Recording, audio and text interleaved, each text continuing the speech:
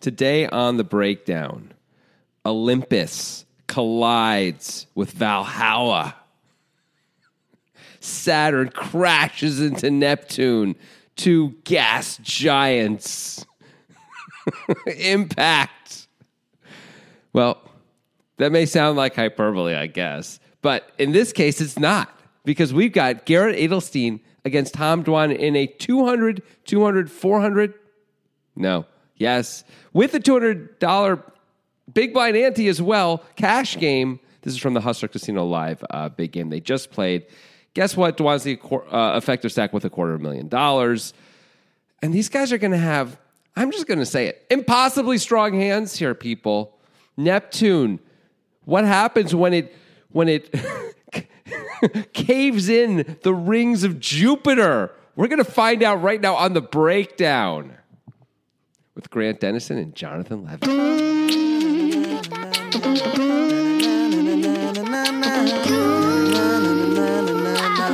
Hey, the rings of Jupiter, huh? Sure.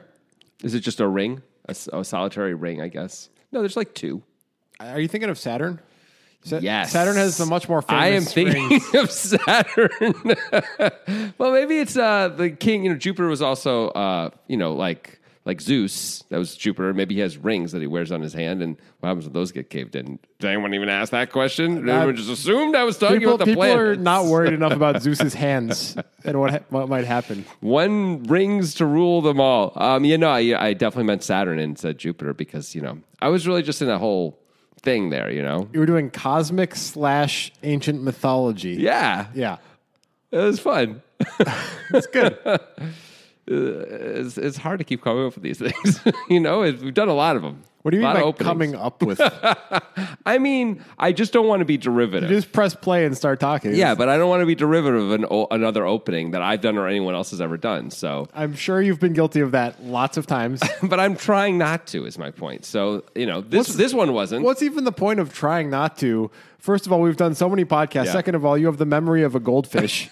So I think, okay, not to go off on a whole thing here, but memory of a goldfish is very anti-goldfish. Because you're right. There's no way. It's not fair to the goldfish. There's no way anyone's really tested the goldfish memory. They're like, how many fingers did I just show you, goldfish? The goldfish is like, I don't even know, man. There's no way a goldfish has 7 seconds of memory because all the goldfish would be dead. There's no way you can live with 7 seconds of memory. Let me do I just like a more apt comparison. Go ahead. You're like what the old guy in Squid Game was pretending to be like during the marbles episode. That's fair. Yeah. That's fair. That's good. I like that. Thanks. That is exactly what he was doing. What a nice old guy, except not at all. Isn't that interesting? He's both really nice and horrible. I mean, he wasn't really horrible. He wasn't? Okay, well, let's spoil the whole thing for a second. No, don't, because I haven't seen the end. Let's not spoil the whole thing for a second. Yeah. And not talk about it anymore. Well, I believe that he was horrible now. Now I'm curious to see what happens. It doesn't spoil it for me. I'm not worried about it. Good. It doesn't. It's not a big deal either way. I'll say that. It's a small point within the greater thing. But I did almost really spoil it. Without, I mentioned this on a previous podcast that I got accused of spoiling Game of Thrones for someone recently. And Game of Thrones, which of course, finished a really long time ago. And the episodes I spoiled, I think, were a solid 11, 12 years old. And of course, there were books before that. It's a little different. Squid Game's still fresh. Yeah, Squid Game's like 6 weeks old, right? Yeah. But it is you can't walk around and you can't live your life expecting not to get spoiled on something that's the biggest cultural sensation at the moment. Exactly. That's your problem I mean, I'm not going to spoil it for you, don't get me wrong, but it's sort of your problem if it gets spoiled for you at this point, yeah. I agree. As we just saw, you got just a tiny bit. But I intervened before it got too bad. You did great, actually. Yeah. It's really good. And for anyone else who's in the middle of Squid Game, you're welcome. Grant just saved you. Yeah. From just a tiny thing. It doesn't even really matter. But let's move on. Okay. I guess we found out something else about the old guy and something about, I don't know, maybe we find out something about the old guy. All right. Planets, man. Heaven against the celestial kingdom of Mormon. I should do it as religions clashing next time. That's smart. Yeah. That's really smart. Yeah. Because that's basically what you were doing, except it's just not currently practiced religions. It's true because I think of it as mythology and we've done such things with it in our culture. It doesn't feel like religion, but of course it was. Yeah. Yeah. And of course, a lot of people would even argue that, the whole notion of planets and all that is essentially a religion as Kyrie well. Irving would probably Science is a religion. Yeah, of course it is. We can go on a real tangent, but let's not. Okay. That's for our never published podcast, the Grant and Jonathan podcast. Sad. Which So we've done sad. 6 episodes of. They were good episodes. We still might publish those. Who knows? I mean, who knows? Probably But not. I don't think it's going to happen. Let's move on. If there's a clamoring, maybe we will. What's a clamoring at this point? 4 people? 6 to 8 people That's is a not clamoring. I mean, anyway, let's roll on. Okay, it's Tom Dwan. It's Garrett Adelstein. I mean, come on. It's the it's kind of like the torch was passed, and as far as cash game TV was concerned, from Dwan to Adelstein, it feels like maybe with some one or two in between. You know, because Tom Dwan was the biggest draw of cash game poker from 2007 to 2011 or something like that, right?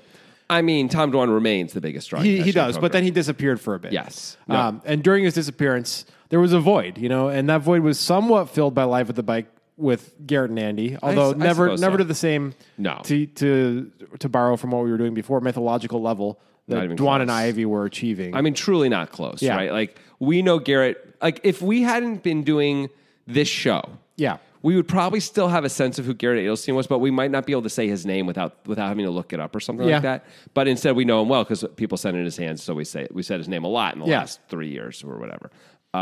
But Dwan, like, before we met, you and I both knew who Tom Dwan was because we were watching High Stakes Poker, and we knew Right.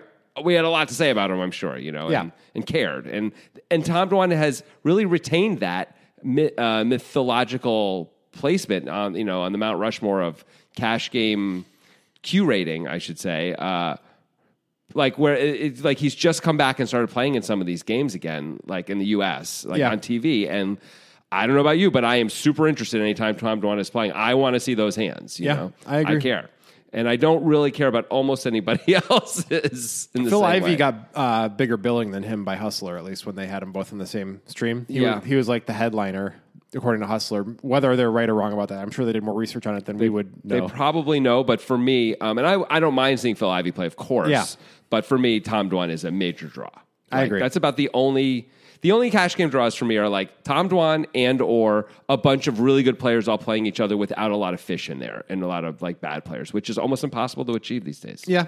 I mean, Garrett Adelstein is fun. He Sure. does a lot of fun stuff. Here's the thing I want to say about Garrett. Beyond his poker acumen, which is obviously pretty great, he is one of the classiest guys in cash game poker. Yeah. He seems like a really nice guy. He is one of the things that I really love about him is there's not in this hand, but actually the hand where he gets bluffed by Mickey when Mickey has 5-4 from the same stream, and Garrett folds. I think it's Ace King with just a king, and a board he pretty much has to fold. Yeah, Mickey just lucked into having a spot where he could get a fold for no reason. With his hand. I mean he just went fire, and Yeah. Garrett's like, I guess I have to fold this fucking hand. But like, so Mickey, I think says 60,000, puts out 65,000, and there's like confusion for a second about what the bet is, right? And Garrett's just like, dude, whatever you want it to be, it's totally cool. And this is where Garrett knows he's got a tough decision. Yeah. It's on the river. It's tough and he's gonna tank either way. But he's like, he knows part of his job is to, not be a dick, basically. And like, Mickey's not trying to angle him with the number. No, there's here. no 5K angle there. Exactly. And like, so if there's someone who might be angling you, that's totally cool, right? Yeah. But Garrett understands that in almost none of these cases is someone trying to angle him. And so he's never difficult in any of these spots. He's just like, whatever you want, man, it's totally cool. Like when someone tanks a long time and if it's like very much a nit roll, which happens to him sometimes. I think it was Gall who nit rolled him pretty hard. Again, not a slow roll, a nit roll. But it seemed where Gall had like a full house and just called Garrett when Garrett goes bet shove and Gall has a full house and Gall like takes like minutes before he finally calls with a full house and Garrett like turns over the straight and loses. And Garrett's like like someone else. I think it was was calling him out, Gal out in a friendly way, but calling him out. And Garrett was like immediately going to Gal's defense, like.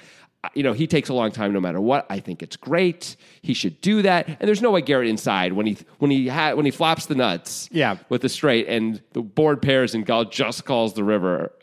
He's moved all in, but doesn't insta call and all that. Garrett's sure he's ahead, when Gall calls before the cards get flipped. Inside is feeling like he's got to be like, I can't believe this guy takes like a minute and a half to call me here. Like what the hell? Right. Like I bet pot and a half on the river. Of course he should. Like it's so ridiculous. But he not only does he not say those things, he doesn't come off that way. Like he comes off as like totally cool with it. And I think it's cool, not just from like a, keeping whales in the game kind of a thing, which of course there's some value there. Yeah. But I just think like, it's just a good way to live, It's a game. People get freaked. It's the anti-Mattisau, right? Yes. Like, you slow roll me, I'll kill your family. Punch you in the fucking face, he said to Sean Deeb. Yeah. Like, I mean, Mattisau is obviously an extreme example. Of course he is. But to be fair to the other guys we're talking about, Ivy and Dwan, they've never been unclassy at the table either. Agreed. They might not have the same level of niceness that Garrett seems to have. Definitely not Phil. Yeah.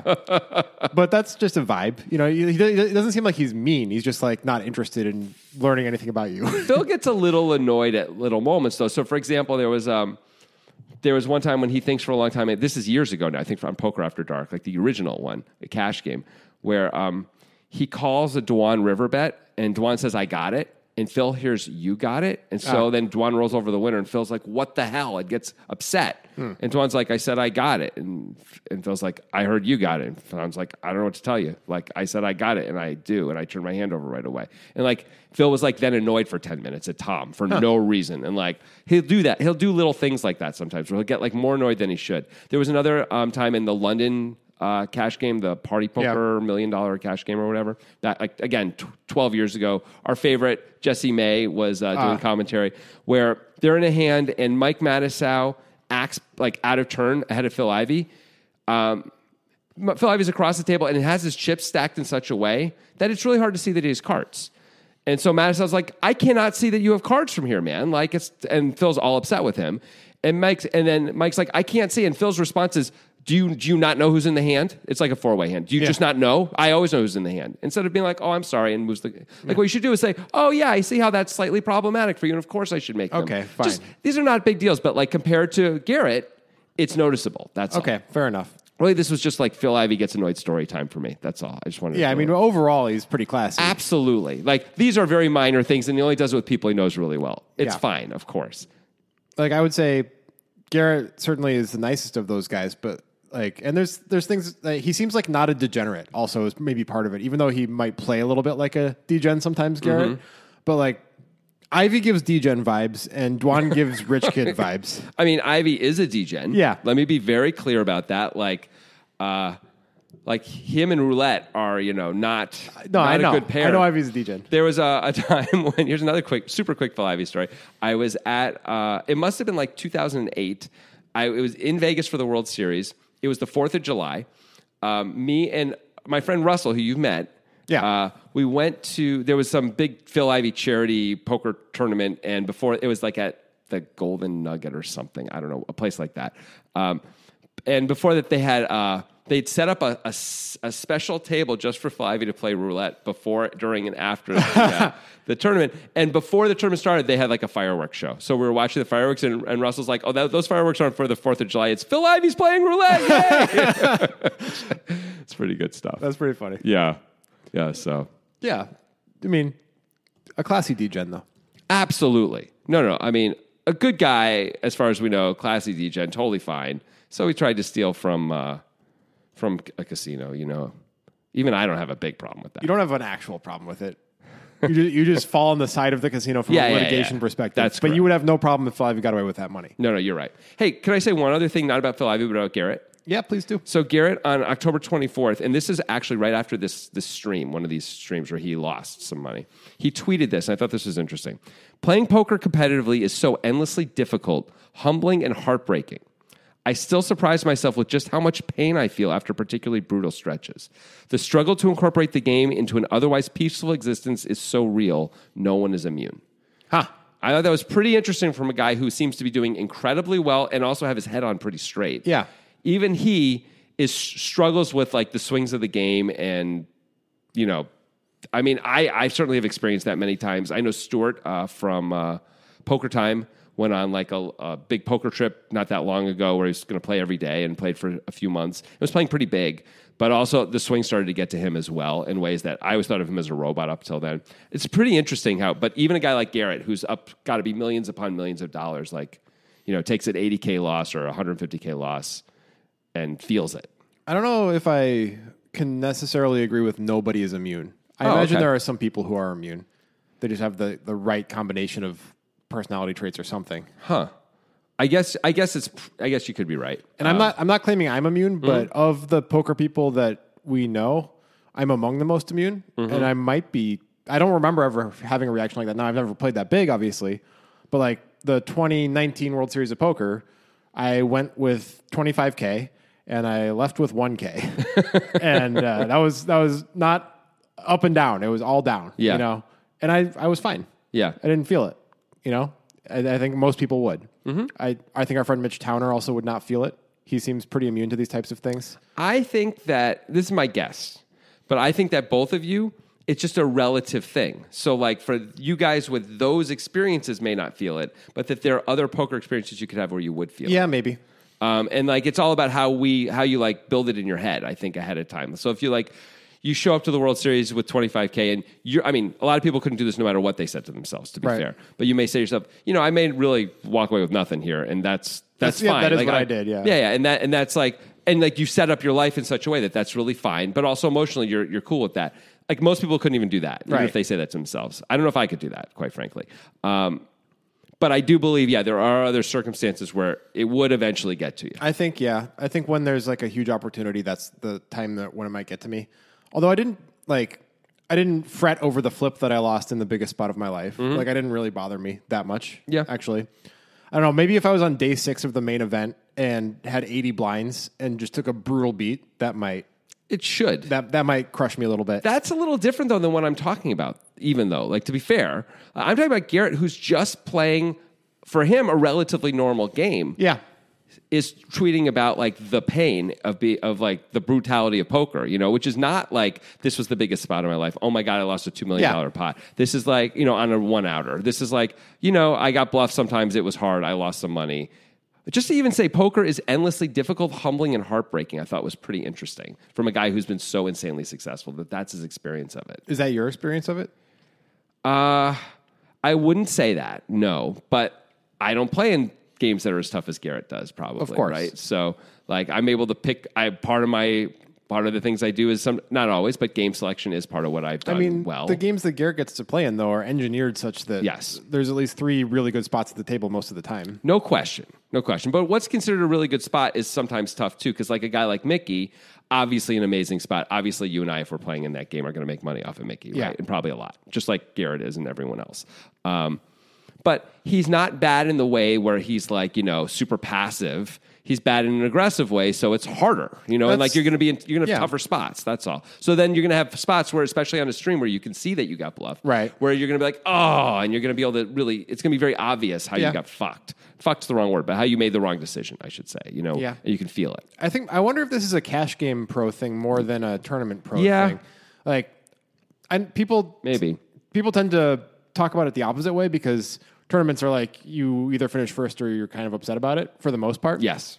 But I think if you actually are a tournament pro, which I was for many years, the real way to think about it, it's a lot easier to file the money into a black box in your mind that you're putting into the tournament and say, like, that money's gone. Now let's play for whatever money's available. Yeah. Instead of in a cash game where you can kind of feel the money leaving your stack. I feel like with tournaments, it's mostly not about one tournament. Like it's more like the longer term. Like I had a year, not me, I'm just saying like you have a year where you like lose money, but you're a tournament pro, or 2 years in a row, right? Which is certainly possible, especially live. Yeah. And then I think that really gets to at least most people. Maybe not everyone. Maybe it wouldn't get to you. I don't know. But I think you're right though. Cash games is a little different because you sit down with not the expectation you're going to win every time, but as a cash game pro, like you're going to win, like 2/3 of the time or so, and when you then go on these really tough periods where it just seems like nothing goes right forever. Right. So it's costing you money every single time. Is it about how the money doesn't feel lost when you enter a cash game and it does when you enter a tournament? I think so. Because I can go on a terrible streak. If I play the main event and I have actually in the main event, the last time I played, day 3 was kind of just a shit show where I won like very few hands. Yeah. And I survived. But it was like the last 6 hours, I won almost no hands, and it was really tough. I didn't have any hands. Nothing went well. Whatever. But that was all for me, that's all part of one event. Where a cash game is each hand is its own event. Sure. So you go through a lot more iterations of pain, I think. Even though I was card dead for this entire tournament or this entire day or whatever. But that's all just one $10,000 tournament. Obviously a big tournament, but just one. versus I lost $4,000 in that hand. I could have won a $2,000 pot there, but I lost because of the river and this and this and this and this and whatever, and it adds up and it sucks. So this is probably an imperfect analogy, but maybe another way to put it is a cash game is more like day trading and checking the prices of your investments all the time. And like if you're a cash game pro and if you're a tournament pro, it's like a long-term investment that you buy and then you don't look at it for a long time and you just like open the box someday and hope it turns out well. And I think that's a lot more emotionally easy to deal with than constantly checking and having every little dip and every little peak feel like a big deal. Yeah, I will say, like, when I'm in a cash game, like, I know what my stack size is. That's important, especially in no limit. You have to know, of course. But even in limit, like you build up your chips in such a way you can tell. If you're up or down. You know how much you're up or you're down, and it's constantly changing, and you're very aware of every single fluctuation. So to your point, yeah, and that people can do that even in tournaments with their chips. They can, but I think once you played enough tournaments, you learn not to do that. Tournament pros don't do that. Also, because tournament pros don't, or they shouldn't, right? Yeah. Because the blinds are going up, and so the amount of blinds you're going to have are always going to go down. You're going to get to a point where you have 40 blinds and less often, usually 15 blinds in most tournaments at some point, right? A lot of the value early in tournaments is when people who are certainly not tournament pros lose, 6% of their stack and freak out trying to get it back. Yes. It's incredible to watch. Yeah, it doesn't matter. It's not... Yeah. That's like half a blind in 3 hours. Yeah. What are you doing? Yeah. Relax. And there's no prize for getting back to starting stack. Yeah. There literally nothing happens when you get back to starting stack. Nothing's any different in your life. No. You went from 144 blinds to 146 blinds. It doesn't matter. Yeah. Yeah, but people do not feel that way. At least obviously non-pros. Yeah. I agree with you. Pros certainly I've told this story on the podcast before, but it's been a while, so I'm going to throw it back in the engine. Do it. The most extreme example of that I experienced was, I think it was 2018, the Millionaire Maker, where my first table I was lucky enough, LOL, to get seated with Adrian Mateos at his table. Oh, yeah, this is a good story. And the guy on my left was just an all over the place type of dude, just like, you've met these dudes at poker tables where he smells like cigarettes. He's talking about how hungover he is, how much he was partying the night before. He's got a bit of an aggressive, maybe domestic abuser type vibe, and he loses, 6% of his stack, and he's very upset at that hand because he lost with a second best top pair when there were 2 bets in the entire hand. It didn't matter at all. It was level 1. Everybody had 300 big blinds. Yeah. And he ended up going all in as a 4-bet against Adrian Mateos for his remaining stack. Like a huge 4-bet, right? Yeah, almost 300 blind 4-bet. I mean, that's wow. Which Mateos called with ace-queen because he knew exactly what was going on. And the dude said, fuck you, and turned over 6-7 and lost.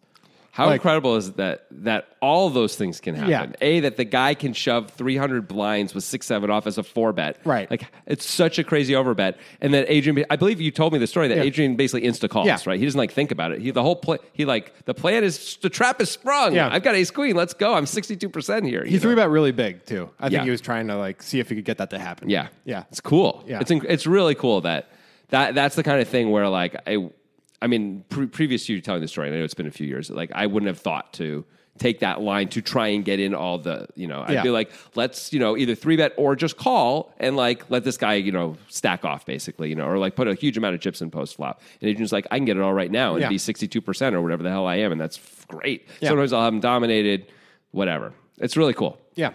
It's a lot easier when you're Adrian Mateos and you have plenty, within the same hour, some dude came over to Adrian Mateos and Mateos just took out endless bricks of cash and gave it to him it was nothing. When you're a tournament pro, it's not a big deal to bust a tournament. Yeah. But when you're not, it's off in everything. Right. Yeah. It's interesting how that works. Anyway, all right. Shall we get into the hand itself? I'm sure we will at some point. No rush. No, we will. This was suggested by Chuckles. Casper Quack, although it just goes by Casper on Discord. But probably Casper. Tommy Reynolds and Derek B23.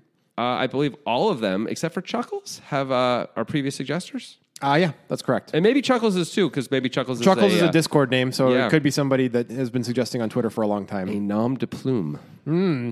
For writing, yes. Anyway, Discord is our preferred method for you to suggest hands now, which would be great. The link to our Discord server is in the description of this podcast. We have a lot of fun on there. We talk not only about poker, but about other things as well, movies, sports, whatever. But there are very specific threads for each hand where we will talk about the poker. There's a poker talk thread. There's a hand for your thread for your hands where you can post your hands and get feedback. People have been getting and giving really good and interesting feedback on that thread. When you post a hand, it's like a lot of value you get. Like you don't have to take you don't know who these people are necessarily. You don't have to take their advice. Yeah. But you could get my advice. You get Jonathan's advice sometimes. Like that's if you think we know what we're doing, that's pretty good. Yeah. And, just getting other people's advice is always useful. Doesn't mean you have to agree with them, but hearing what their thought process is, and then you get to decide if you think it's better than yours or not, or if it's something you should add to what you're doing. It's totally useful. Yeah. Having a poker community, man, it makes people better. That's just the deal. So get in on that Discord server. Okay. Which is where Tom Dwan, who's going to open this hand, was referred to as a fish on a heater. It's possible it was a joke. It's hard to know. I hope it was a joke. You can't read sarcasm through text. It's hard to do. But one of our most active Discord members suggested perhaps when another Tom Dwan hand was suggested on there that maybe Tom Dwan is just a fish on a heater. Yeah. A 13-year heater. Could be joking. Just, game theory, optimal master, along with Phil Galfond. I'm going to say not a fish Yeah. on a heater. Anyway, let's do it. Okay. Let's do it. You made the text big. Interesting. Oh, yeah. I want to be able to see it better. Oh. You always make fun of me for not knowing what's going on. I was like, I'm going to make it bigger so I can see it. Okay. Now it looks like it's yelling at me. It's Good. 200, 200, 400 with a $200 big blind Annie. I'm reading it how I feel like that joke only works for you and me and not for the thousands of listeners, but whatevs. Who cares? This is not for them. Maybe they like it anyway. This is just so nitrogen pays us. That's yeah, all. I know. All right. Don't say the quiet part out loud. No, we have fun. So yeah, we're super deep stacked with the $400 big blind and Dwan being the effective stack between him and Garrett with $225,000. Now, there is a $200 big blind ante. There's 3 blinds. It plays bigger than a 200-400 game. Nonetheless, Dwan's going to open to 3x the big blind. Do you think this is odd, or do you think this is just some new level of adjustment where players are like, I don't really have to pay attention to what the pot size would really be? I mean, they had been opening to like 2.5x without the third blind and without the big blind ante, and so they've been opening smaller in these big cash games anyway. My inclination would be to open bigger for sure than even a 3x. I mean, Dwan wants to open 3x. I'm not going to say it's wrong. Yeah. I mean, he's making it a little bit more than if it was a quote normal cash game at this size, and there's some extra money in there, and he's Tom Dwan, so fine with me. I mean, I would incline to make it like 3.5x or 4x, but it probably doesn't matter. Probably not. He's got jacks, jack of spades, jack of hearts. Yep. So he's under the gun, makes it 1.2K. Cool. Garrett Edelstein, who always has to make sure he has the most chips at the table, has 411,000 in the cutoff, and ace queen of diamonds. Sure. How do you deal with this situation? What's your mix of strategy here against a player like Dwan opening under the gun when you're super deep and have this type of hand? As long as we know that Dwan is opening a little bit wide in most places, in most positions, if we feel like we've seen that at all, which I think with Dwan we can assume that's fair. We should be 3-betting this hand 50 to 60% of the time, I'm going to guess, even though he opened under the gun, and calling the rest. What do you think? I'm just sort of like coming up with those numbers, but that feels about right to me. Yeah. I mean, no, I guess maybe it should depend a lot on who's in the big blind. If it's like one of the whales, maybe you call a little bit more. Oh, that's a good point. Yeah. That's a good point. The big blind's going to be very incentivized to call. They'll have put in 600 already, and it's 800 to call, and the pot will be quite big, and they'll be closing the action. Yeah. So, yeah, if you want that person in, we should be calling more. That's right. And if we don't want that person in, or even are indifferent, we probably should be 3-betting a little bit more. Yeah, because it's Tom freaking Dwan. It's Tom Dwan. This is a very good hand. And, we'll have position in a bloated pot most of the time. This is going to be pretty good. I mean, if Tom Dwan 4-bets, I think we're calling and seeing a flop and hoping we don't lose a monster pot to him. Yeah. Right? We're not folding this hand.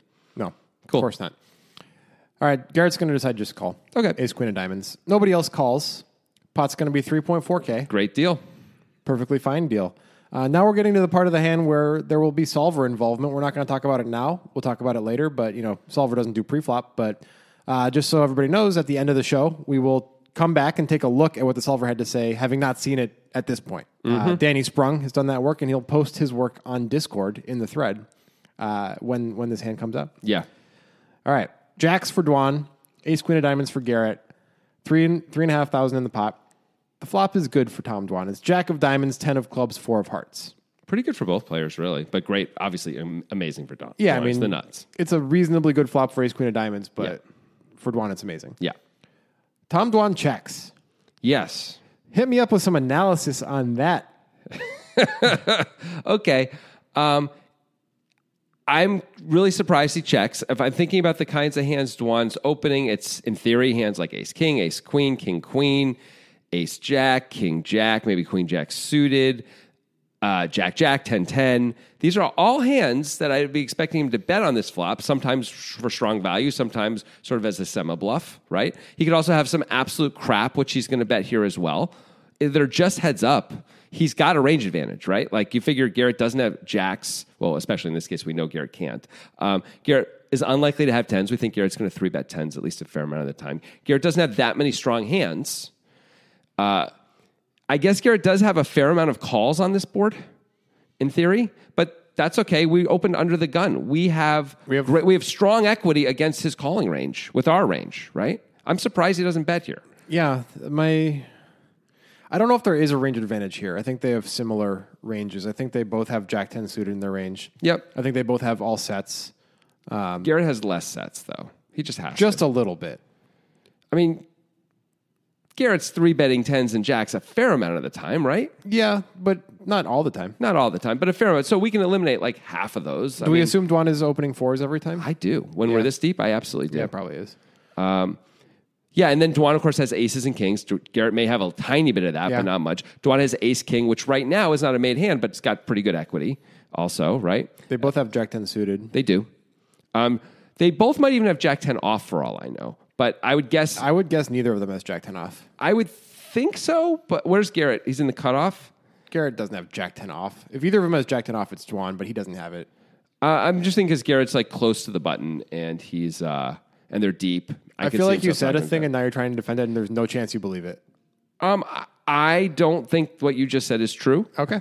I think it's not impossible. I think Garrett would call Jack 10 off probably on the button, don't you think? Not necessarily, no. Not necessarily. So you think it's possible, though, at least? I would be surprised. Okay. I think no. I think he would usually not. No? I guess I don't know. I haven't seen Garrett play enough to really know if he's going to show up with that hand on the button or not. The cutoff is one off. I admit it's probably a little bit of a stretch, but I'm not like absolutely sure he can't have Jack 10 off here, as opposed to like 9-10 off, which of course he doesn't have. I feel 95 to 98% sure that he doesn't have Jack 10 off. I think Dwan is maybe, I feel like more like 90% sure that he doesn't have Jack 10 off. I think if it was a similar amount of Jack 10 offs either way, though, right?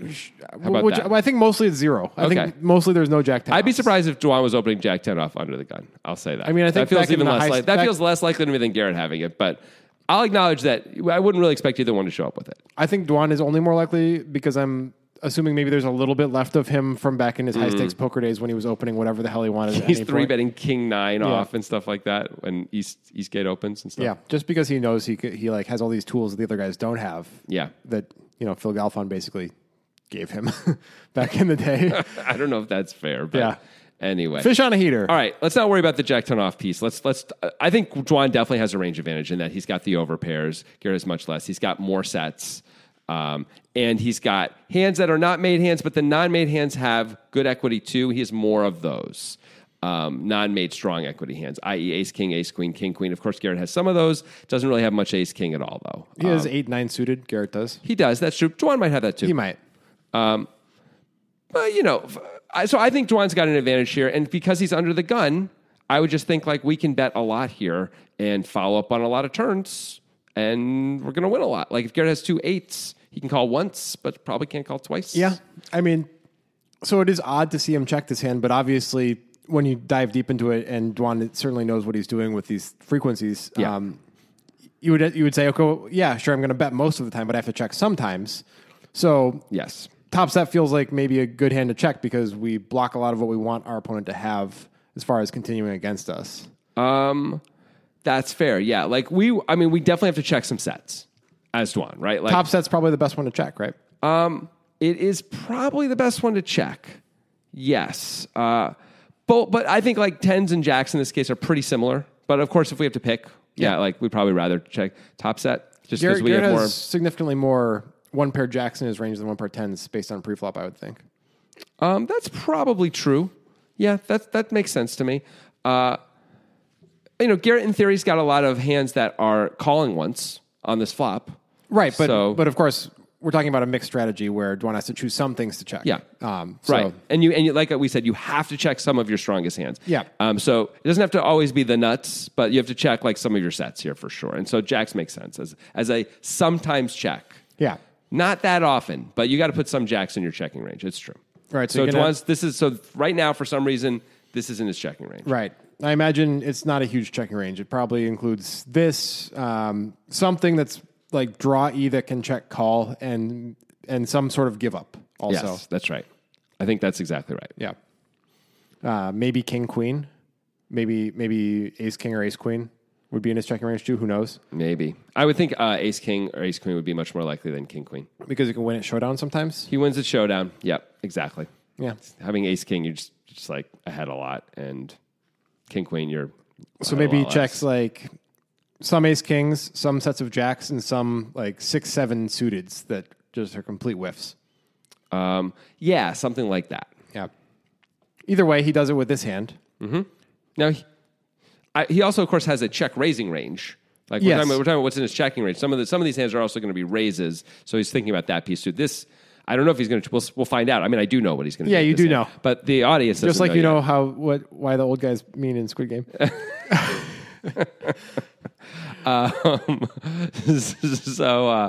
So that piece is also in play. Of course, is like he can't just be checking to check call. He's got to have some check raises, some check calls, some check folds. Okay, that's all. Yeah, I assume he does. Yeah. All we know is what he does with this hand. How about Garrett? Is this an auto bet when you get the green light here with I think so. 2 overs? I think so. We got 2 overs. We got the backdoor flush draw. We have the gut shot. We have a check. We're in position. Usually Tom is not very strong here. Usually he has something, but not a great hand, like ace 10 or something, right? Sure.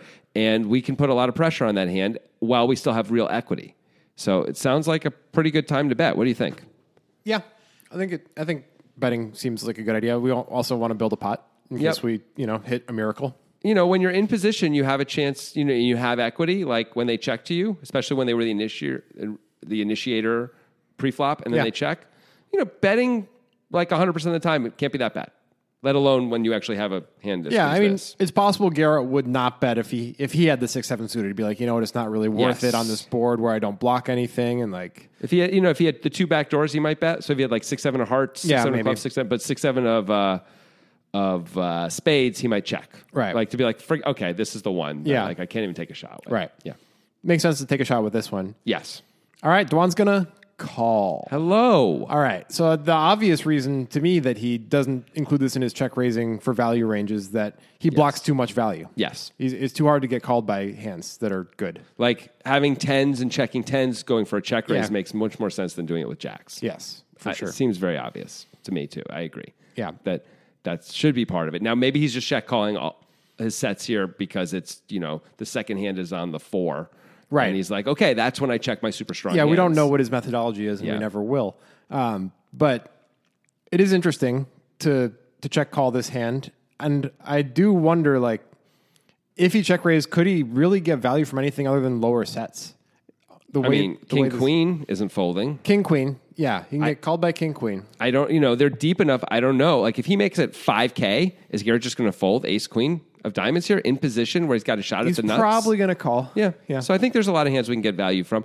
Also, Dwan can have the King Queens of the world himself. Yeah. So I don't know that Garrett's going to bet fold a pair for one raise. Now, I'm not saying he's calling down with those hands, but I think he's sticking around a lot.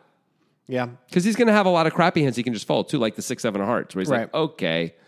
Although even that, maybe he feels like he's a turn card. No. No, he's folding that hand. Come on. Probably.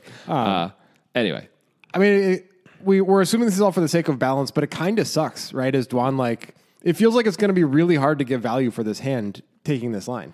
I mean, the problem, of course, is at some point we're going to have to show our teeth, right? And when we show our teeth, it's going to be later. And the later we go, the stronger it is and the more likely we are to have it. Yep. Right? Not just from a population point of view, meaning that's true.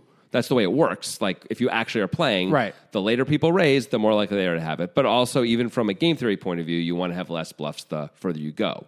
Mm-hmm. Not to say you'd have 0 bluffs, but You have more bluffs on the flop than you do on the turn, and more bluffs on the turn than you do on the river as well. And that's not just true with C-bets, but also with raises and things. Yeah. Just the way it is. So, yeah, we're going to whenever we show our teeth, it's going to be really hard to get value. Yeah. So I agree. It sucks. We're deep. Isn't the whole point of playing a hand and when we're deep is to try and get max value? And I know, I guess Tom's like, but you have to go a level deeper against guys like Garrett. Right. I think against Mickey, maybe Dwan does something different, but against Garrett, he's like, I have to maintain balance no matter what. Right. It's not about finding that one opportunity. That's what Mickey's for. That's right. And that I think that's correct. Yeah. Yeah, it's cool. It's actually really, really cool. Yeah. So anyway, Dwan calls. Okay. 6.4K in the pot. Nitrogen Sports. You can sports bet. You can gamble in the casino. Yeah, go to the casino. The online casino. Or if you want to be a baller, a shot caller perhaps. Oh. 20-inch blades on the Impala.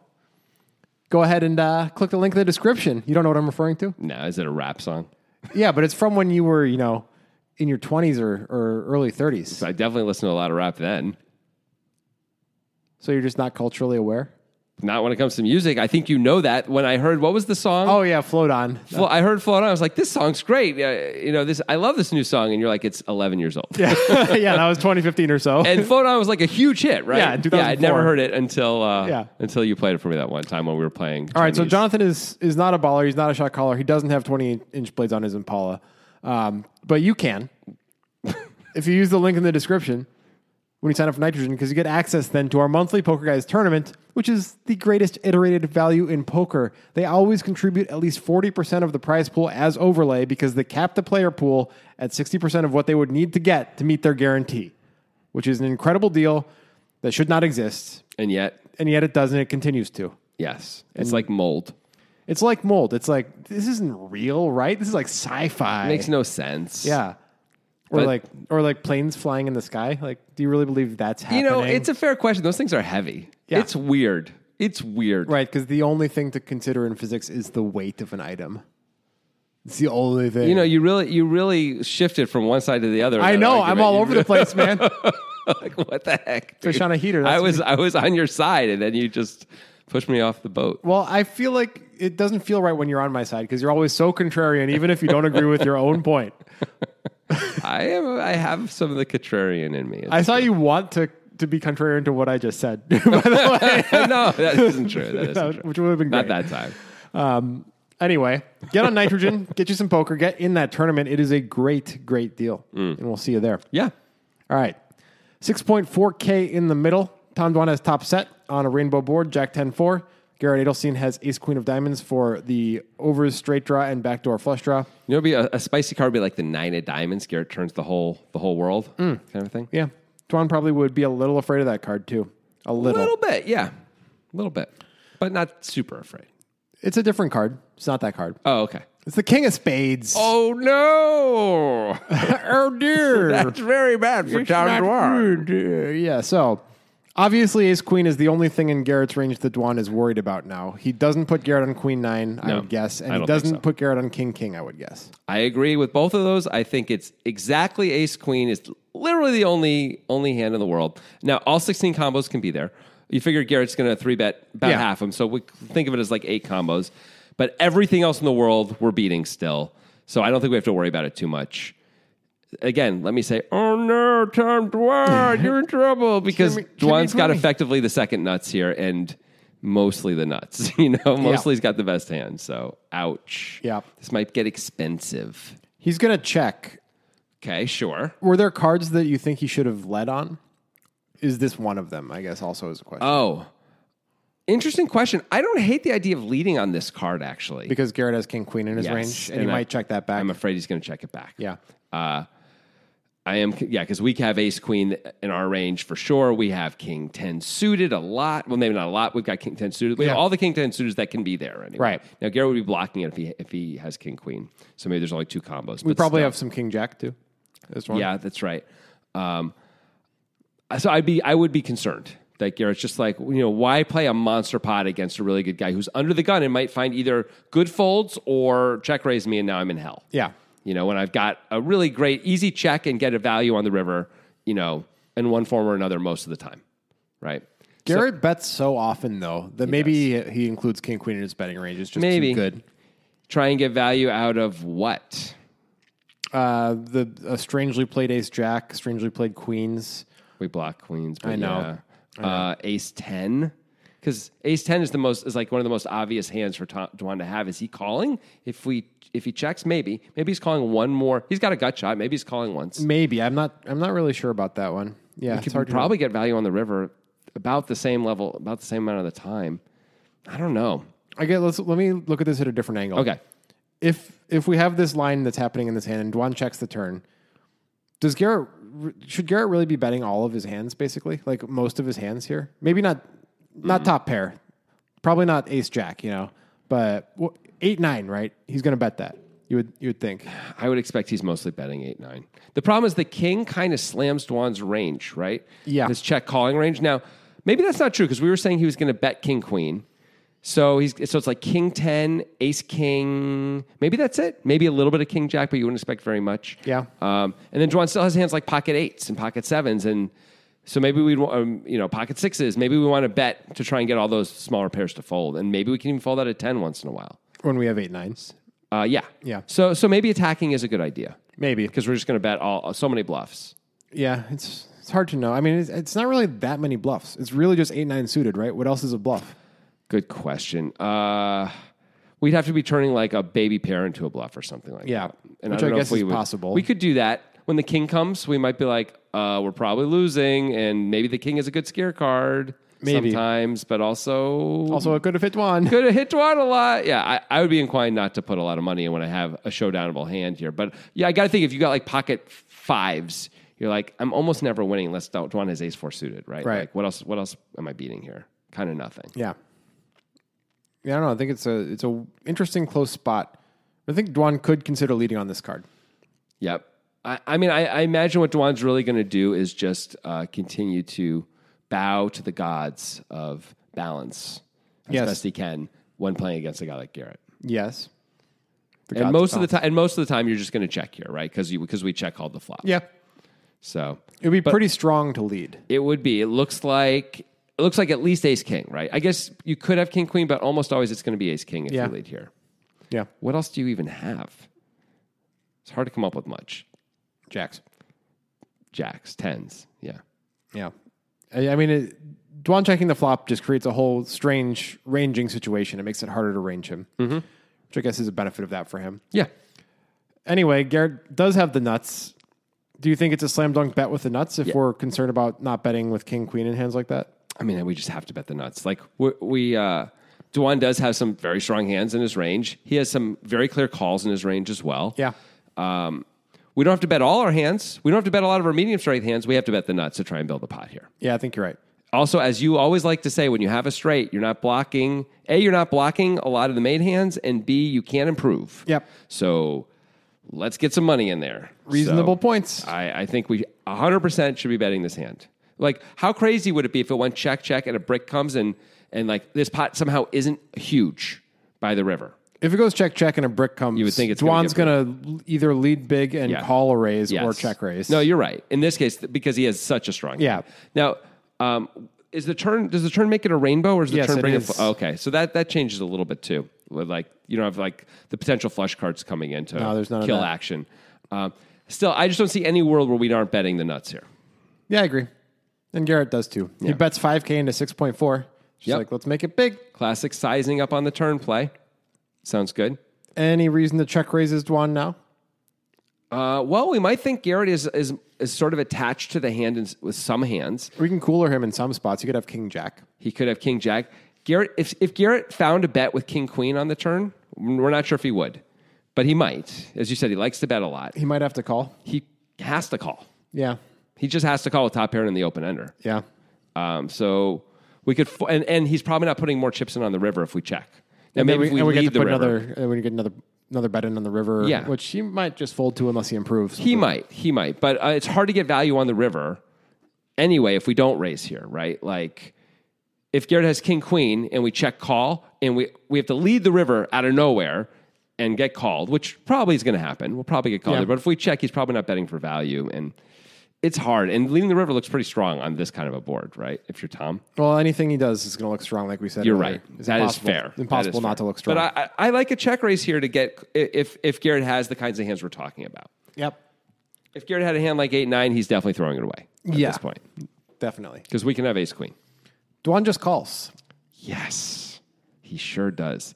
Dwan is really going for I'm proving that I can have the strongest hands in my range and play it like I am barely hanging on. Yep. Not like I'm not talking about it. I hear lots of people, even good players, talk about being balanced. And I rarely see them actually be balanced. You know what I mean? Yeah. Dwan's proving that he can do this. It's really cool. And actually, by the way, doing it on a stream is a great idea if you're going to do it ever, because people are going to remember this, right? Right. I mean, You don't have to be as balanced when you do it on the stream. the playing field has changed since Dwan burst onto it, but it always seemed to me that his thing was like to want to be putting his opponents in spots where they had no idea what to do, because he could show up with anything at any time.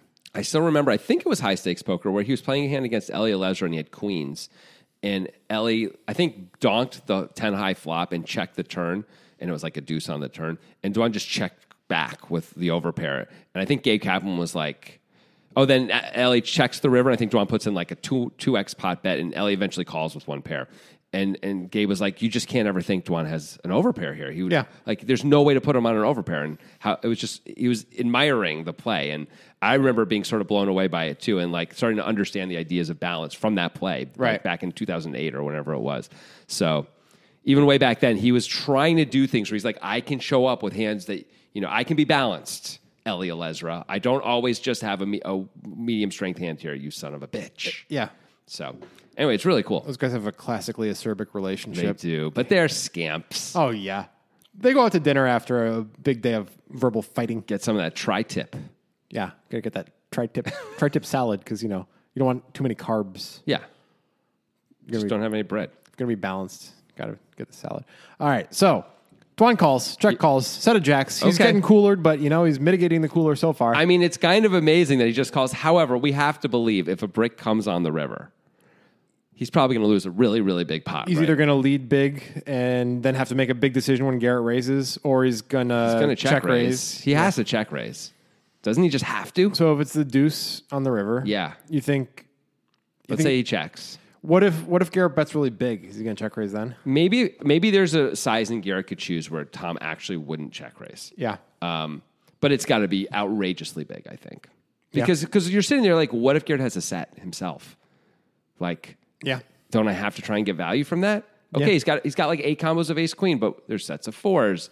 There's sets of 10s, which is at least possible, not really kings. If the river's a deuce, Garrett probably doesn't have very many sets of deuces. No, it's 6 combos. So there's only 6. Actually, there's only 6 combos. But what about like king jack? Is Garrett? I mean, the other question I really have is if Garrett bets like pot or even a little more than pot, and Dwan check raises on a brick river, is Garrett calling with like a set of 4s? I'm not convinced he is. I don't know. Because it sure looks like ace queen. It does. It sure looks super, super strong. I just don't know. Garrett certainly can make big folds. So this is another problem with playing like this. And this goes back to even on the flop, and you're like, it's just going to be hard to get value. Yep. Like, Garrett might be able to... Can Garrett lay down a set of 10s? I don't know if he can lay down a hand that good.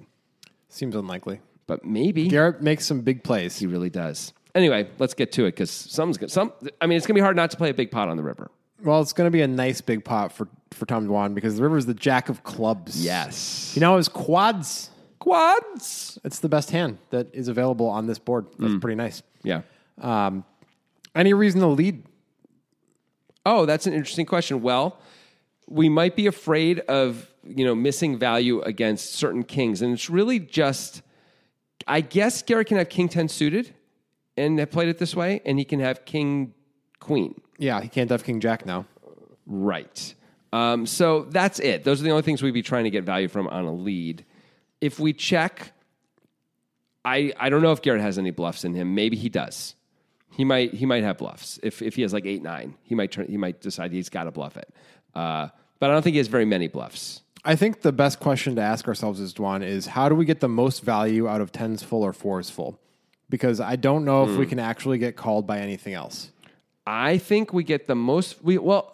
If we lead or ace small, queen, or ace queen. Okay, sure. Because forceful and ace queen is basically the same, right? If we lead small, those hands are going to raise. Are they going to call a 3-bet? Probably. Is ace queen going to raise if we lead small? Don't you think it has to? How small are you talking? How much is in the pot? 16.4K. Okay. If we bet 6,500, you don't think he's going to raise Broadway? I think he has to. We can have ace jacks so easily. Are we repping trip jacks when we bet small? Might it be a better idea just to bet big ourselves, like the size that we think he might raise to? So you want to bet like 30K into 16.4? I don't think he's going to raise to 30K over 6. Oh, I see what you mean. He might raise to like 22. Yeah, something like that. So you just bet 22? Yeah. We could do that. We're not going to get raised by almost anything if we do that. I don't think we're going to get raised to an amount that would matter versus that anyway. Doesn't it play better as a check raise then? He's going to bet a real amount for value with those strong hands. We get a check raise and we think we're probably getting called, right? Because the board's paired. The thing that the lead captures is also sometimes getting called by a king. I'm afraid if we bet 22K, a king is folding a lot. I guess. Now, a king is probably checking back anyway, so maybe it doesn't matter. Yeah. Right? We might as well bet, right? King queen's just going to check, especially on the jack pairing. Like, why would it bet? Yeah. Right? Yeah. So, if Garrett's got a hand like 4s and 10s and ace queen, he might bet big, though, to try and get value out of trip jacks himself. Yeah. And then we can get a check raise in, and it's still going to be really hard to fold those hands, I think. Yeah. Like, if he's got 10s full, how can he ever fold? He's like, okay, I'm losing a king, I'm losing a king, jack. Mm-hmm. That's it, right? And jack, jack. It turns out jack, jack. Yeah, fair enough. Yeah. That's not that much. What about all the other stuff? I don't know. What other stuff? If he's got 10-10, he's beating ace queen, he's beating 4-4. You think Dwan is going to check raise it? Let's get to what happens. Okay, great. There's a better way to do this. You're right. Because Dwan's going to check. I know. And Garrett's going to bet big. He's going to bet really big. 25K into 16.4. Yes. He's really hoping Dwan has ace jack, basically. Yeah, he's saying, call me. Either I'm super polarized, call me with trip jacks, or make a crazy hero call. You're Tom Dwan. You do that sometimes. So maybe Dwan should just call because it looks too strong to raise. You might lose your customer. Well, it's going to be an interesting thing because we know Tom Dwan is obviously going to raise the nuts here. I think this is a discussion that we should have that doesn't always come up in these podcasts, but it's hard to know what to do when you have such a situation. It's so hard to have quads. Yeah. What should you size it to? How are you supposed to size this? I mean, you say quads as if it's different than any other unshareable nuts, but how is it different, really? Okay, the unshareable nuts. Okay. Yeah, which is rare to have. I mean, it's the nut flush. It's top set. Sometimes it's top full house, which I guess is top full house quads, isn't the nuts. you're more likely to be able to get value with quads in general than the nut flush. I agree. Yeah. I agree. Unless they have a flush themselves. But even then... No, I mean, just like because of the nature of combinatorial stuff on the board, like if this played out the same way and Dwan had the nut flush and Garrett bet 25K into 16.4K and then Dwan raised, like most players are not going to be calling with anything but the second nut flush. And maybe not even that sometimes because it's so obvious that it's just the nuts for Dwan. I mean, or the nut blocker. Yeah. Right? Right. I mean, he's got the nut blocker. He can make that raise too. And then if you know that he's doing that a fair amount of the time, now you have to call with more stuff. Okay, let me put it differently. Okay. Against the general population, it's easier to get paid with quads than the nut flush. Sure. Yeah. I agree with that. I think it's tough in both cases, though, because, if your opponent doesn't have a very strong hand, meaning like a full house when you've got quads, they just put you on trips and are like, I can't even be trips here. You know what I mean? They have like pocket aces. They have ace king. They have whatever, king queen in this spot. And they're just like, but if they have a full house, yes, you're always getting called. I agree. Like the general population, not folding full houses. No. So okay. Ultimately, if we think Garrett's got pocket fours, pocket tens, ace queen, he can have all of those. Yeah, what's the size that we expect that he can consider calling? Because like Garrett's already put us in a spot where it's we have to look so incredibly strong because he bets so big. I think we should go really big, like 125K or something. I was thinking 100. But for all you sort of led us down this path. I'm just sort of walking alongside you here. But yeah, it feels like let's try and get max value from these super strong hands. If he wants to hero, great. Maybe he'll find a crazy hero call. King Queen's folding anyway, right? King Queen's folding to a 60K raise, probably to almost the same frequency as folding to a 100K raise. But pocket fours may be forced to call both. So let's get that extra 40. I guess one way to look at it, especially when we're playing against a player like Garrett, is does our range change for value if we raise 60K versus 100K? Right. Or is it the same range? That's a really good question. Okay. I think it does change a little bit. I think when our value range on this board is just quads, king, jack. Are we ever making it 100K with ace, queen? I don't think we can. I don't think we're raising with ace, queen ever. When Garrett goes bet. Oh, and bets 25 on the river. So, You're right. Of course not. So that doesn't change the value range. Well, let's say we have tens. Can we make it 100? I don't think we can raise. When he makes 25K? Yeah. So then our entire raising range is the same. Yeah. Either way. Okay. Because Garrett can just have king, jack so easily, right? That's the only hand we're trying to dodge, though. I guess he can have jack 10, too. Yeah. King, jack 10. That's it. If we have tens.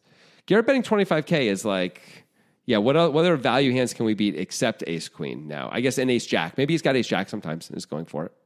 Like, I understand it's a little thin, but he might go for it. Yeah, but I don't think we can raise profitably.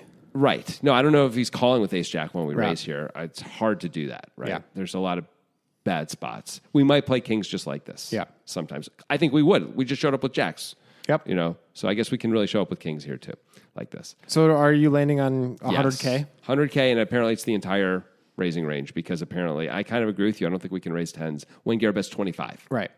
If he bets 10K into 16.4, then we can raise our full house. Oh my God, yeah. I think if he bets 14K, we can raise tens easily, comfortably. Maybe if he bets like even full pot, we can go for the raise. It's a little thin, but it's not that thin. But when he bets 25, he's saying, I've got a very, very strong hand here. And you hope he has ace queen now instead of like I can get more money in here. Yeah. It's like, I hope I can beat him. Yeah. King, you don't worry about that. You're like, if he has quads, whatever, like I'm obviously going to lose all the money. Yeah, I think I like a bigger raise for all these reasons. Yeah. Dwan doesn't go that big. He makes it 68K. Interesting. Maybe Garrett's mathier than we realize in these spots, and he's just trying to make the price just good enough, Mm-hmm. Because the price is definitely different than if it were 100K.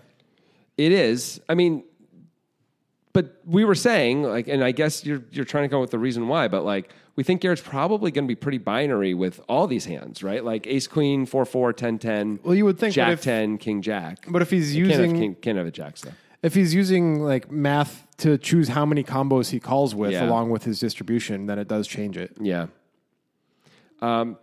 The other thing is, you and I often like to say, like in these spots, as Garrett, we'd rather have like ace jack than ace queen here. Yes. Right? Clearly ace better. Jack feels like clearly a better play, right? Because Dwan may not be raising ace queen. I won't flip at 25K. No, He isn't he's not. raising ace queen. So we block all of his value. We actually block ace queen and we block full houses. Yeah. So maybe we're calling with ace jack folding ace queen kind of a thing. In theory, if it's made 100K. Yeah, maybe. Yeah. I don't know. I mean, that's hard in practice to actually fold ace queen here, but one thing at a time. All right. So the big question for Garrett. Yeah. What could Dwan be bluffing with? It's got to be a jack. So he's turning a jack into a bluff? Yes, we bet 25K on the river. He's turning a jack into a bluff. And it's got to be ace jack or queen jack. Yes, which makes sense. He's blocking Broadway as well. Yeah. He blocks all the stuff, and I think queen jack makes the most sense, actually, right? Ace jack, there's a chance you're good. There's a chance, is Garrett ever betting queen jack this much? Boy, that seals thin. I wouldn't expect it. Maybe he's got that. Maybe he's going for some super interesting thin value play going big. I don't know. It's hard. It's a big ask. Yeah. It's a big ask. Queen jack feels like the best one to do it with because we still block all the things we want to block. And it's worse than ace jack. Yeah. Ace jack, we might just have to call. Ace jack's a pretty fine call here, isn't it? Yeah. But queen jack, maybe we're like, oh my God, we're kind of never winning. Yeah, that's the only bluff, right? Unless you're also turning ace jack into a bluff. I don't know what else it could be. Or if you're turning ace 10 into a bluff, if you somehow called the turn with ace 10. Ugh. How about king 10? You could turn king 10 into a bluff. That's kind of a good one. Yeah, you block 10 jack and king jack. Yep. And maybe Garrett's just got trip jacks and is going for it. Have to be. It's ace jack though, right? For him to go for it. And then he's got to fold ace jack. Yeah. He actually has to make the fold. We're really attacking a very strong range. Or ace if king. We're taking or ace queen. Queen jack and making this play. Yeah. I don't know if we should be doing that. I think these hands are probably good enough just to call with anyway. But you have to find some bluffs. Yeah, you do. So maybe we just we force queen jack to be a bluff because of that. And maybe we have to do it with some of the ace jack too. I like king 10 as a bluff too, and it's only two combos because it's suited only. Yeah. It's pretty cool. King 10. We block king jack like you said. We block king king. It's very unlikely for him to have king king, but we block it. We very plausibly ourselves have king king at least some of the time. Now normally at this point in the analysis, when we're talking about Garrett's thought process, we would say, okay, all of these things make sense as bluffs, but is the opponent in practice actually pulling the trigger on these bluffs? All right. And I think this opponent is. I think with Tom Dwan, you can say if he has bluffs, he's pulling the trigger on him. He's not just going to decide not to bluff for no reason. Right. And Garrett's a good guy to do it against, and that Garrett is capable of making big folds, capable of making big calls too, but like absolutely capable of making big folds. It's reasonable. Yeah. So we have to assume that we're not always beat 100% of the time with ace queen, even though against the general population, light this hand on fire immediately. Like you are fucked. Yes, I agree. The general pop, your typical 5-5-5-10 type game. Yeah. They check raise you like this after you bet that much, unless they're brain dead, which sometimes they are, and you should know that. You should know that they're overvaluing hands and all that. If they actually know what they're doing at all, you're completely fucked. Yeah. I agree. Against Dwan, are you completely fucked though? I don't know. You might be. I mean, he may have some bluffs, but he may not have enough bluffs on this kind of a board. Well, what's his value? Obviously quads, but king, jack, jack. Those are obvious. How many combos of quads? Because there's only one actual combo. But how much of that combo actually, what slice of that combo actually gets here? You know, like you have to check call twice with top set. Really hard to do. Not very much. King jack also. Yeah. He's going to bet the flop so often with king jack. He's going to bet the flop so often with all three of those hands, and he's going to make a play on the turn some of the times with all those hands. By the way, ace queen often check raising the turn. Yeah. Not that we think ace queen is necessarily here based on the sizing that we made. Never here. But I think we can also eliminate for the other reason of like he's just going to check raise that hand. That's got to be a check raise. But it's already been eliminated. Yeah. Also, king jack is just suited, and I think there's just one combo of that. No.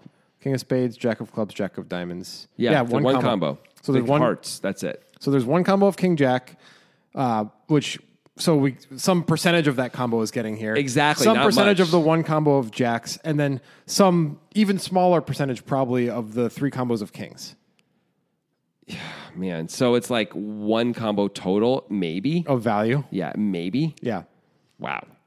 So maybe Dwan doesn't have to bluff with queen jack. Maybe bluffs with one combo of queen jack, and that's it. And actually, there's two combos available to him. So he picks one, and that's the one he's bluffing with, and that's his only bluff. Maybe. Yeah, and that's the best bluff. It's better than king 10. So unless he can still show, in the old days he could show up with a hand like jack 4 suited and dumb stuff like that. Well, he's never opening that under the gun now. Right, or jack 5 suited, jack 4 suited is a full house. But jack 5 suited or something like that. These days I don't think he's doing that right. But if he could have done that, then okay, that blocks jacks and maybe is a worse enough hand as opposed to like queen jack maybe just be too good to even do it with.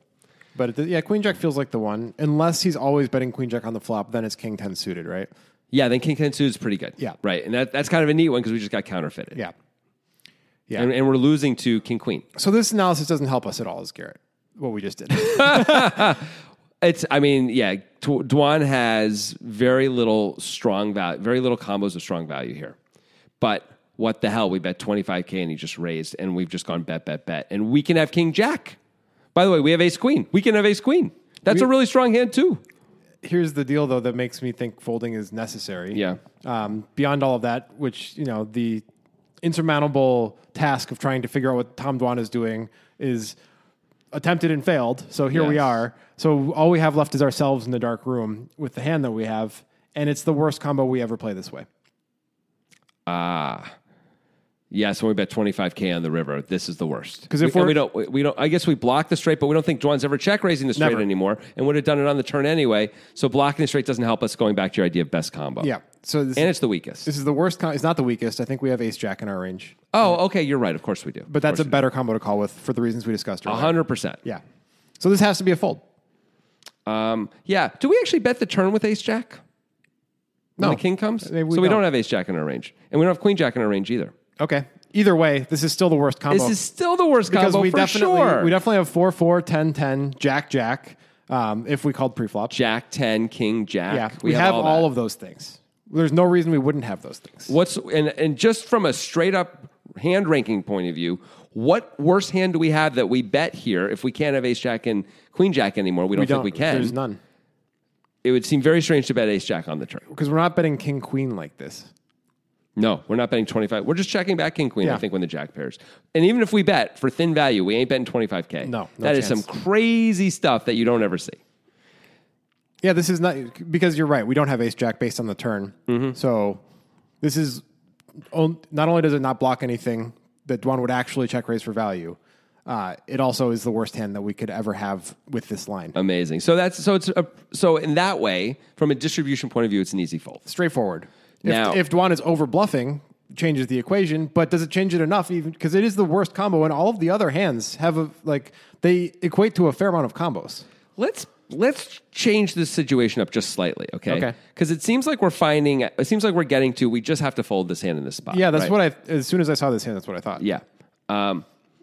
Let's pretend for a second it's not Tom Dwan sitting there. It's Stephen Chidwick. It's Bryn Kenny. Does it change the situation in terms of do we have to find a fold? Let's make it Bryn Kenny because that's a He's more the obvious. best. Yeah. Okay. For this. And that's the guy that you always want to call. Yeah, I want to call Chidwick too. But yeah, these are the guys who are going to turn blockers into bluffs all the time, do weird, thin, big plays. They love making these kinds of plays. I would say we see that a lot more with them than with Dwan. Now, they've been on TV a lot more than Dwan. If anybody's... Does it change anything in this situation, though, if it's Bryn Kenny? If any elite player is over bluffing this spot, it's Bryn Kenny, I think. Yes. So he might be turning all of his jacks into a bluff. He might. Plus King 10. Mm-hmm. Plus maybe even like Ace King. He's like... Oh yeah, Ace King is an interesting one to turn to a bluff also. So you think so we just have to call him anyway? I don't think so. Oh, you still think we can fold even though he's got all those bluffs? We have the worst combo. But wait, he has all those bluffs in your mind, and he only has like one combo of value. Remember? Because he checked flop, check turn, checked river. Maybe so. We just have to call with everything that we make it 25K with. Then that's for value. We have some bluffs that we fold instantly. Yeah, so every value bet. That's what I'm wondering, because that's the thing I always say about these guys. Yeah, like, when we bet for value, you just close your eyes and call when they do whatever the hell they're going to do on the river. If there's a person that you can say that about, it's Bryn Kenny. I don't know if you could say that about Stephen Chidwick or anybody else. I mean, look, and to be really clear, I'm not saying I bet middle pair for value against Stephen Chidwick in a big tournament. He check raised all in, so of course I called. Yeah, I'm not saying that. Obviously, we still can throw out some of our range, but I think what people do is they overfold in these spots, and Chidwick takes advantage of it. And ditto Bryn Kenny, and I think it's a huge mistake to do that against those guys. So I'm wondering in this case, would we be overfolding Ace Queen if it's Bryn Kenny? And if we think he's got as many bluffs as you just said or anything close to it, I guess it is an overfold and we have to call. Can we fold some value? Can we pick a couple combos of Ace Queen to fold, please? I'd like to. Even against Bryn Kenny? Yeah, but not much. We have to call with a bunch of them, I think. I guess. I don't know. I think we do. I mean, that's such an extreme example, though. I'm so interested to see what the solver has to say about all of this. Yeah, the solver always wants to call, probably, right? I don't know.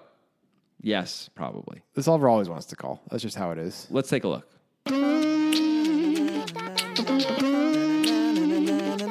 So much money to be won here that Dwan maybe didn't win. Would the solver have won more? That's always the question I ask. Yeah, well, we're not actually going to know the answer. Oh. But we're going to explore what the solver wants these players to do at the very least.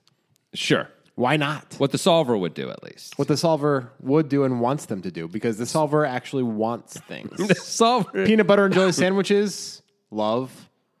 These are the things the solver wants. Wait. Does the solver love them or does it want them? Because those can be different things. You can love something and not want it. I am saying two different things. Okay. The solver wants peanut butter jelly and jelly sandwiches, and the solver wants love. Oh, it wants love. I completely misunderstood. Yes. Oh, that's more interesting. Yeah. Haven't you seen the movie Her? I have, actually. That's based on BioSolver. First of all, I don't think Her was into peanut butter and jelly sandwiches at all. How do you know? Her was not a physical entity. Have you watched the deleted scenes? I have not. No, I have not. So maybe you shut your mouth. Do you think Her, the AI, got like a human to eat a peanut butter and jelly sandwich for her and describe the experience? No, just sit there and have Joaquin Phoenix watch. Be like, it's good, yum, yum, stuff like that. Make those kinds of sounds. I think there's a chance of that. I didn't watch all of the deleted scenes. Oh. I didn't watch the non-English language deleted scenes. Oh, wow. But I know those are well regarded, but it feels like a chore, It feels this is one of those things I'm gonna be happy once I watch it, but I don't want to actually do it. As soon as you start, you're like, what was I doing with my life? Yeah. This is so stupid. This is amazing. Right. But anyway. It's like the movie Wind River. It's like that doesn't sound. It is a little bit like that. That doesn't sound fun. It doesn't sound. It's like I'm just gonna be depressed. Then you watch Wind River and you're like, damn, I'm glad I watched Wind River. I remember I saw that in 2017. It was my favorite movie of the year, and I just rewatched it recently, and I kind of had to force myself to hit play because I was like, isn't it going to be slow? And it was amazing, and it wasn't slow at all. But Yeah. Anyway, the point of the solver says watch Win River. Yes. But what else does the solver say? Okay. About these excellent cash game players? When the strangely played hand, especially by Dwan, right? Oh, yeah. I mean, Garrett plays it relatively straightforward comparatively. And just not even comparatively. Right. Right. All right, back to the flop. Dwan is mostly supposed to bet with top set, but hell yeah. it does want him to check 23% of the time, which makes sense. If you're going to check a set, like we said, this is the best set to check. Sure. Yeah, and you want to balance and stuff. Of course, once Garrett bets, which it almost always wants Garrett to bet, the solver really wants Dwan to check raise. Yeah, well, of course it does. Yeah. We wanted. I mean, everyone wants Dwan to put in more money right now. It's a weird thing to like check call, of course. But it does want him to call like 10% of the time. Okay. So 90% of the time it wants him to check raise. You know, it also does want him to fold. 0.0001% of the time it wants Dwan to check fold the nuts on the flop. So the solver still has some work to do, I guess. Those of you who are like, well, it wasn't solver perfect. Yeah, you don't want to be solver perfect, okay? Right. That means that 1 in 1,000. What is this? No, it's way more than that. 1 in it's 100,000. 0.00001%, right? It's 3 zeros, yeah. 3 zeros. It's 1 in 100,000 Sure. or 1 in a million. One of those two. I don't know anymore. You're supposed to fold top set once you check if it's the nuts. Yeah. I mean, I'm guessing that what's really going on is like the other two numbers didn't add up to 100, and it took the extra and just threw it in the third one for some reason, and but that doesn't make any sense. Why would it do that? I don't know. It's not like a cashier at Walmart. You know, it can put the things wherever it wants. Unlike a cashier at Walmart. They can't put the things wherever they want? They have to put them where they put where them. the manager says. Policy is the policy, Grant. That's true. It's a big corporation. The bureaucracy is crushing. It probably is. On the turn. Okay. We have Dwan forced Danny Sprung, who did the solver, forced Dwan to check the turn, which I like that he did because Dwan is never betting the turn, right? Like no. Yeah. Garrett always bets. He made the nuts. It makes sense. He has a straight. Mm-hmm. Let's bet. Of course.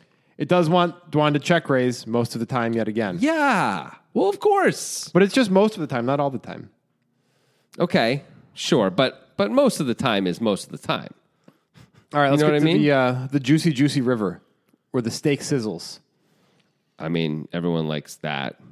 What Danny Sprung did is he gave Garrett the option to either bet 75% of the pot or the size like this. It wants him to snap fold when he sizes like this. The solver's fine with sizing like this, by the way, as Garrett, but definitely wants him to snap fold to the check raise, which makes perfect sense. We agree with that. Even if Garrett had bet 3/4 of the pot, it does want him to call, but like just tiny profit according to the solver. So it's not even that great of a spot. If you bet 3/4 of a pot, which does make sense to me. It's still not a great spot, but you might have to call against a player like Dwan. The thing that's weird is, you're saying like most of Dwan's jacks also, again, would check raise the turn that get there.